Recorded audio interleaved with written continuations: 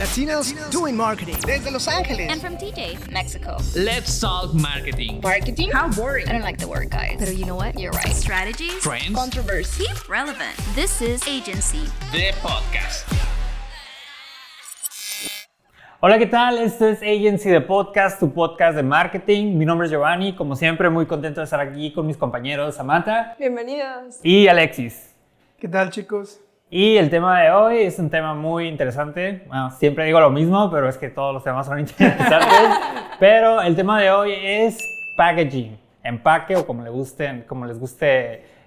Embalaje. En España. Sí, es que ahorita más adelante vamos a eso, pero pues es como el primer contacto que tenemos con el producto en esas ubicaciones que se llaman tiendas, no sé si tiendas físicas, no sé si las reconozcan o algo así. Una que otra de quedar sí, por ahí, ¿no? Con eso de las compras en línea, pero pues aún se sigue utilizando mucho el empaque, pues es algo muy importante en el producto, es como, así a grandes rasgos, pues es como llamas la atención del cliente, ¿no? O sea, el cliente va caminando por los pasillos, ya sea de donde en el supermercado o en otro tipo de tiendas departamentales, y pues hay un sinfín de opciones en los estantes y pues tienes que hacer lo mejor posible para atrapar a tu cliente. Sobre todo a las señoras. Nunca han visto a las señoras que se ponen ahí de que, ay, mira, pero este tiene así como que se ve que esto está más suavecito, suavecito. Sí, es como una de las primeras partes de lo que es toda esta experiencia de lo que es el empaque. Mencionabas lo que es el embalaje.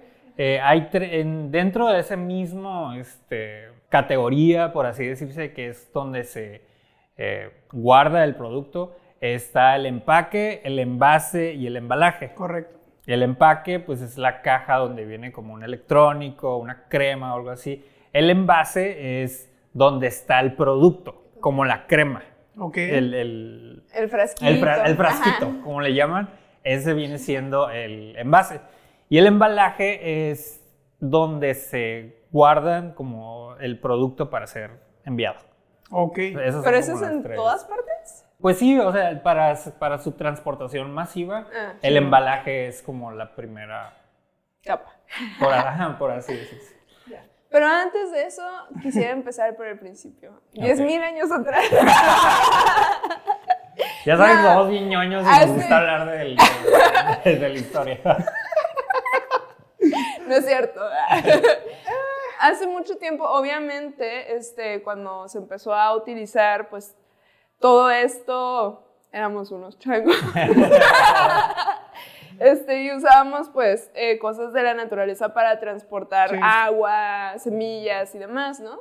Entonces, eso está padre porque estaba pensando, pues, hay productos que tienen, pues, estas dobles funcionalidades, o más bien se diseñan a través de dos tipos de funcionalidades. Ustedes me dirán, porque son más diseñadores o no. Pues, básicamente es cómo lo diseñas para que sea usable, o sea, el envase, el paquete, sí. O cómo lo diseñas también para que sea visualmente atractivo. Sí. Y pues toda esta parte que como mencionabas, ¿no? O sea, que transmita lo que es la personalidad de marca, que transmita el valor del contenido, o sea, que no sea nada más como ay, ponle ahí. Sí, también pues es muy importante la información del producto, porque el cliente potencial, pues levanta el empaque, ya me estoy confundiendo, levanta el empaque y pues le empieza a dar vueltas, le empieza a leer y todo eso. Ha habido obviamente ha habido muchísimos cambios en lo que es la forma en la que se presentan los productos, gracias a esto de lo cual hablamos cada semana, marketing, pues son formas de atraer al público. Y yo me acuerdo mi recuerdo es de ver muchos empaques, de de electrónicos, por así decirse, que es como lo que a mí más me ha llamado la atención, que pues del Nintendo, el Nintendo 64, y pues ahí pues se ve el producto y se ven un chorro de juegos y es como, pues es marketing, ¿no? Porque te están vendiendo todo lo que puedes lograr, lo que puedes obtener, ¿no? Al comprar ese producto.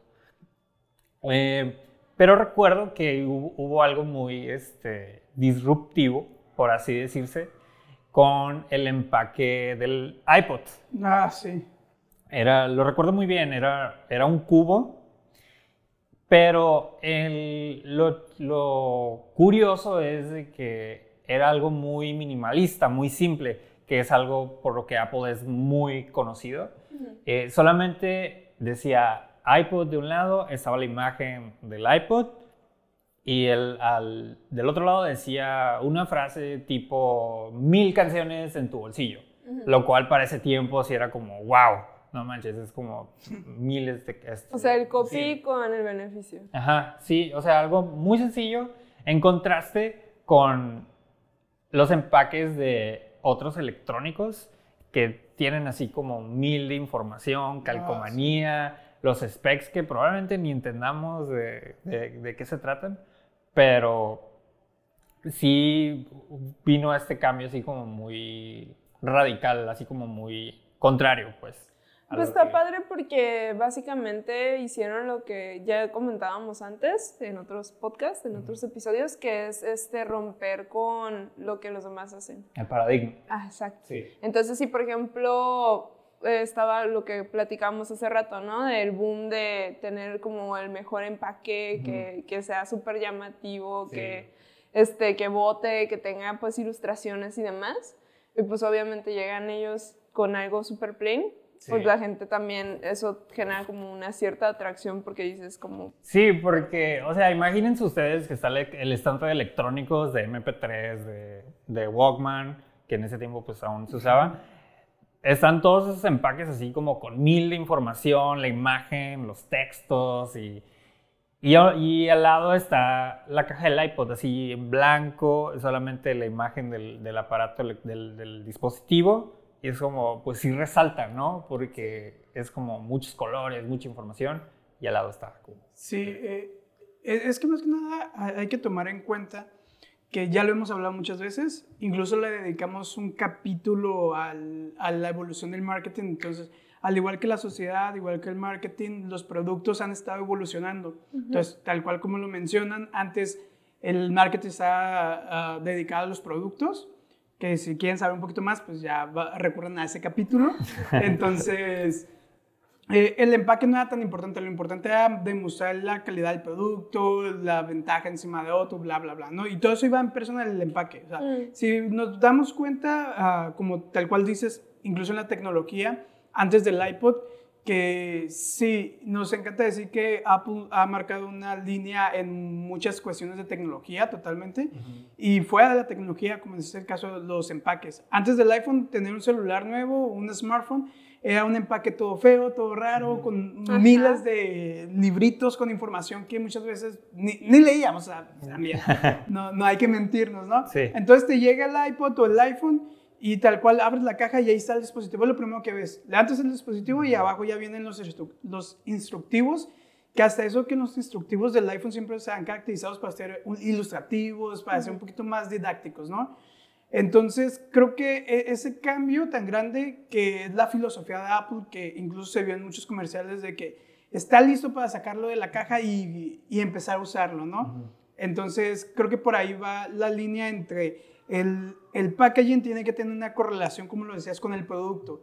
En este caso, el iPod se vendía como un dispositivo simple, fácil de usar, intuitivo, y su empaque era lo mismo, era fácil de abrir. En cuanto lo abras, ahí está el iPod, no tienes que hacer absolutamente nada más que encenderlo.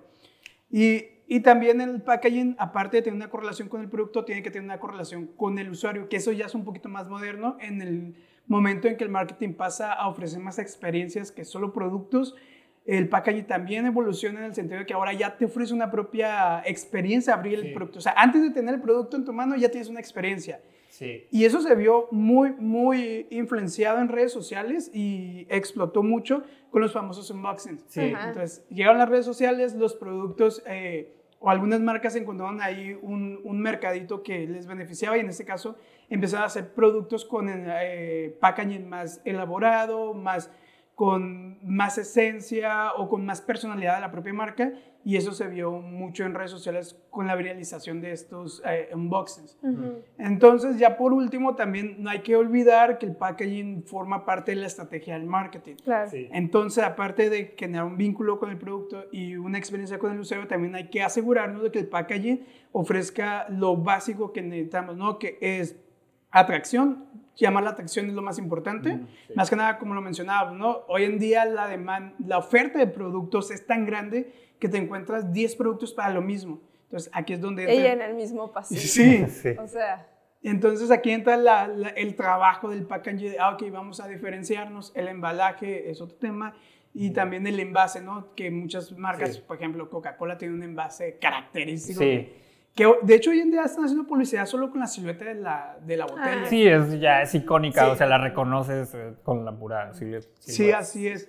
Entonces, aparte de generar atracción, también puedes usarlo para generar como una promoción, ¿no? Todos hemos visto esos packaging o esos envolturas donde tiene una promoción distinta. Creo que quien más lo explota, podríamos irnos al lado de las frituras, de las papas fritas, Sabritas y todas esas marcas. Siempre te ponen el empaque 30% más producto y te dan un empaque un poquito inflado. más grande. Sí. 30% más aire. Así es. Entonces, es esto lo que atrae las bases del packaging, ¿no? Recuerden, hay que generar atracción, podemos usarlo como una oferta o también como distinción, como característica distintiva, que es lo que mencionaba. Tienes 10 productos en un pasillo, pues estás con el más bonito, que el más llame la atención, o el que te dé la información que tú necesitas. Eso es un poquito subjetivo. Hay que generar un vínculo con el producto, que el packaging descienda del mismo producto. En ese caso puede ser, por ejemplo, proyectando una característica. Tú, Gio, nos hace un packaging de unos audífonos. Sí. Está impresionante. Sí, es un ejemplo muy cool de packaging ingenioso. Sony sacó lo vi bien, es un MP3, pero, Okay. o sea, igual. Sacó un MP3 que era a prueba de agua. Okay. Y pues fue hace muchos años y en realidad sí era algo muy novedoso porque, o sea, ya casi todos los smartphones son a prueba de agua. Lo cool de este producto es de que el empaque venían sumergidos en agua. Ay, sí. Y pues si tú ves, a mí nunca me tocó verlos en persona, Okay. pero sí vi las imágenes.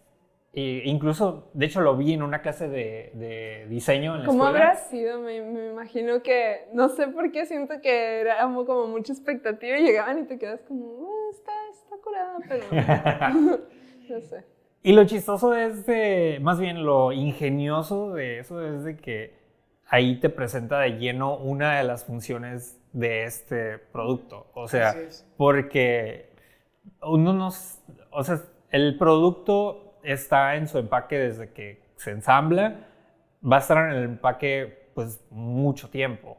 O sea, y para que este producto esté todo este tiempo dentro del agua y que tú lo puedas sacar y lo puedas usar, es como, pues está increíble, ¿no? O sea, te resalta mucho esas de las funciones que tenía este MP3. Bueno, y otro tema que también es muy importante ahora, ya sabemos que, pues como mencionamos, ¿no? O sea, tenemos que ir evolucionando con nuestro contexto, con las necesidades de la gente, lo que exigen las demandas. Sí. Y pues ahorita ya sabemos que hay dos puntos muy importantes que como dueños de empresa, de negocios y demás, no se pueden ignorar, que obviamente es el ser inclusivo y el tratar de la mayor medida posible, pues ser cuidadoso con el medio ambiente, ¿no? De cualquier forma, aportar de alguna forma a la sociedad o algo así. Entonces, estaba pues buscando como para aterrizar ejemplos que estuvieran padres. Y, por ejemplo, muchas veces, pues nos concentramos mucho en querer llamar la atención, en que el producto se vea bonito, que sea como algo que resalte, ¿no? Pero no nos concentramos tanto en esas personas que realmente no tienen como las mismas capacidades de ciertas cosas. O sea, por ejemplo, cuando tú vas creciendo, obviamente, pues, hay mucha gente empieza a tener más dificultades para leer los productos o... incluso para operarlos. Exacto. Y de hecho, justo estaba viendo un producto muy cool que era una tapa que era de aluminio, pero tenía como un botón arriba. Entonces presionabas así como, era como una... No sé si han visto como esas que están selladas al aire y le picas y suena como... Como los de guerra. Ajá, ándale. Pero ese botoncito hacía que se liberara el vacío y entonces ya nada más lo girabas y era más fácil. Y estaba diseñado justo para la gente que tenía problemas de artritis, por ejemplo. Ajá. Nice. Sí, ese ejemplo es muy cool. Y otro ejemplo que también es muy sencillo, pero estuvo muy bien pensado, fue, por ejemplo, Herbal Essence. Con ven que luego muchos shampoos y acondicionadores pues tienen la misma forma. Sí. Entonces, pues personas que tienen mayores dificultades para ver y demás, no pueden distinguir un producto de otro. Entonces, imagínense, o sea, como qué lío, ¿no? Y lo que ellos hicieron fue, no nada más diseñar como un producto que, no sé, tuviera como escrito en braille o algo así, sino que pensaron más allá y dijeron, ok, no todas las personas tienen la oportunidad de aprender también, o sea, a pesar de que tienen como ese inconveniente, no tienen la oportunidad de aprender braille y demás. Sí. Lo que hicieron fue nada más como hacer un relieve en las botellas por abajo y poner 2 líneas para shampoo y puntitos para el acondicionador. Entonces, nice. Así no importa, y no importa, pues, la verdad desconozco el braille, no sé si es por idiomas también, disculpen. Pero ahí está súper padre porque es un universal totalmente. O sea, nada más te dicen 2 líneas para el shampoo, puntitos para el acondicionador y ya dices como, ok, eso está muy, muy cool. Sí, eso de lo que hablas es muy importante también porque es algo en lo que las marcas ya han estado empezando a poner más atención, que es la accesibilidad de los productos para que... O sea, como ya hemos mencionado, el ser humano es un ser humano, es un ser muy diverso y pues demasiado. Cada uno de nosotros tenemos necesidades diferentes y pues eso sí es muy importante. Lo que mencionas también sobre el medio ambiente es una tendencia que se está viendo ahorita porque, pues como lo mencionó Alexis, estaba el tema del packaging, que era una experiencia después de la compra, ¿no?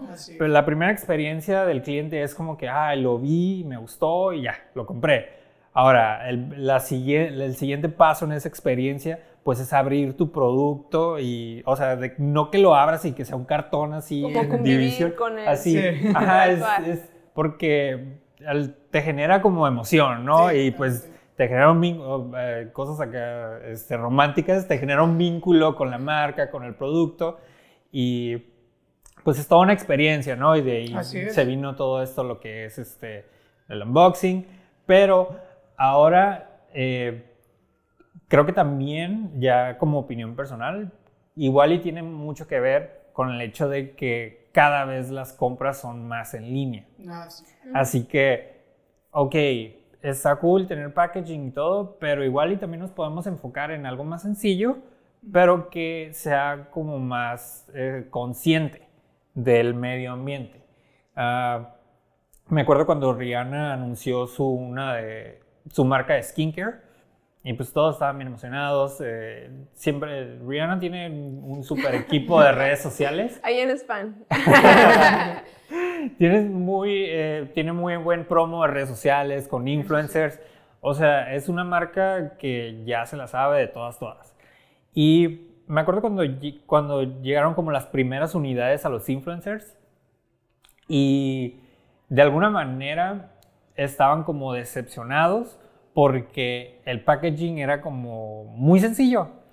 Era como cartón, así, o sea, sí estaba bien diseñado, tenía como sus ranuras y todo, pero era algo demasiado sencillo. Pero luego la marca mencionó que un alto porcentaje del packaging era material reciclado. Sí. Creo que eso, si no me equivoco, también ya hablamos en el podcast del marketing de conciencia, Entonces, igual como lo dijimos desde el inicio, ¿no? Todos vamos creciendo, la humanidad va cambiando, la sociedad va cambiando. Entonces, ahorita está una forma de hacer marketing es con, ¿cuál es la palabra correcta? Es con ideología. Okay. Entonces, en este caso, por ejemplo, estas grandes marcas saben que la sociedad cada vez se va inclinando más a cuidar este tipo de cosas como el medio ambiente, los residuos, la contaminación, todo eso. Entonces, ¿qué hace la marca? Es empatizar con sus usuarios compartiendo la misma ideología. En este caso, por ejemplo, el medio ambiente, ¿no? Entonces, ok, usuario, tú eres mi cliente, yo sé que tú me compras, entonces sé que aportas al medio ambiente y que te preocupas por él. Pues en este caso, mi producto también se va a preocupar por el medio ambiente. ¿Por qué? Porque estamos en una constante cruce de información, ¿no? O empatía, por así decirlo. Y sí, muchas marcas ya se están yendo por ese lado. Por ejemplo, también Apple, al ser una de las marcas que más celulares venden en el mundo, también ya cambiaron su empaque. Sí, o sea, sale el informe de Apple cada cuarto y pues vendimos milloncísimos de celulares y, o sea, ya la compañía con esto en mente pues es como, oye, es mucho empaque, eso es mucho empaque. Y pues ya se preocupan mucho por creo que ya todos sus empaques ya tienen como, o sea, material reciclado. Sí, todo. Ya lo que haga el usuario, el cliente con su empaque, pues ya. Pero no, a lo que me refiero es de que la compañía utiliza materiales reciclables. Pues. Sí. O sea, no intenta dejar como la mínima y no solo en el packaging, el aluminio de los iPhone también es aluminio reciclado. Sí. O sea, hasta ese punto puedes llegar con el marketing de conciencia. No sé si estoy diciendo el término correctamente, pero me suena lógico. Sí, no, pues ya lo inventamos. Sí, entonces, ahorita nos vamos a concentrar 100% en el packaging para no salirnos de tema, pero sí, esto va más allá. Y el packaging también, o sea, lo mencionábamos, tiene que haber una correlación entre el producto y el packaging totalmente, en cuestión de diseño, de usabilidad, de responsabilidad social, de todo. Sí, de hecho, ahorita que hablas como de pues los puntos que tienen que tener, estaba también leyendo información bien chistosa de ese tipo de datos donde dicen, el hombre pasa tantos días durmiendo. Bueno, pues encontré que las personas pasan 49 días luchando con empaques. O sea, por abrir empaques. Y me quedé como, wow, o sea, realmente se importa, obviamente que sea como funcional, fácil de abrir, fácil de usar. Y incluso encontré que el 32% prefieren no comprarlo si es complicado. O sea, si es complicado de abrir y así, renuncian a la compra. Entonces, o sea, sí importa. Sí, ya está. Me he topado memes así como con empaques que es como, lo ves y es como, ay no, voy a tener que lidiar con eso. Las vitaminas, ¿no? Esos del segurito de niños. Sí, como me cagan. Pero, o sea, no cabe duda de que el diseño del empaque es algo importantísimo. Sí, aún hay tiendas departamentales, aún hay súper, así que es algo por lo que se tienen que preocupar todavía. No, incluso si ustedes tienen su negocio o están emprendiendo online, también en online es necesario. ¿Por qué? Porque, ¿qué es lo primero que ve el usuario cuando entra a una página web? Una fotografía del producto. Sí. Entonces, al usuario no solo le importa cómo se ve el producto, sino cómo viene empaquetado, qué viene. Entonces, tener buenas fotografías del empaque, del producto, la iluminación. Digamos que en este caso digital, las fotografías de tu producto puede ser el packaging, la portada de tu producto. Sí, es que es el aparador, básicamente. Sí. O sea, y es... De hecho, el punto clave para vender es una buena fotografía. Sí. Aparte, obviamente, también la descripción y todo, pero la fotografía es como lo más importante en el e-commerce. También es importante mencionar que si, por ejemplo, tú eres emprendedor o apenas estás empezando, que no te frustres porque obviamente sabemos que muchos empaques como que tienen materiales biodegradables y demás, o reciclados, pues son más costosos para el que los compra para empaquetar, ¿no? Para producir. Exacto. También. Entonces, pues obviamente en apoyo a los pequeños emprendedores, pequeños negocios y demás, hay muchos videos que enseñan a hacer como tu propio empaquetado degradable, como donde licuas como semillitas con para hacer papel y ahí puedes hacer tus sobrecitos y demás. Pero si no tienes como esta habilidad o quisieras ir más allá, pues... Sí, nosotros aquí en Agency les podemos ayudar. Si ustedes tienen un producto al cual les gustaría lanzar al mercado, pues como lo mencionamos, el empaque es algo muy, muy importante, tiene que ser algo muy llamativo. Nosotros aquí les podemos ayudar a crear ese empaque que enamore a tu cliente meta. Se tiene que realizar, algo que no mencioné también, que se tiene que realizar un estudio, ¿no? De todo lo que hay en la competencia, y pues nosotros aquí en Agency les podemos ayudar a crear ese empaque que logre diferenciarse de la competencia. Pero bueno, aquí la vamos a dejar por el episodio de esta semana, porque si nos quedamos aquí hablando de packing toda la... Pero bueno, lo vamos a dejar por aquí en el episodio de esta semana, porque si no, nunca vamos a terminar. Como siempre, los invito a suscribirse a nuestro canal, darle click a la campanita para que les salgan notificaciones cada vez que tengamos un nuevo episodio. Muy contento, como siempre, de estar con mis compañeros Samantha y Alexis. Y mi nombre es Giovanni y nos vemos en el próximo episodio. Adiós. Bye. Agency, the podcast, office life.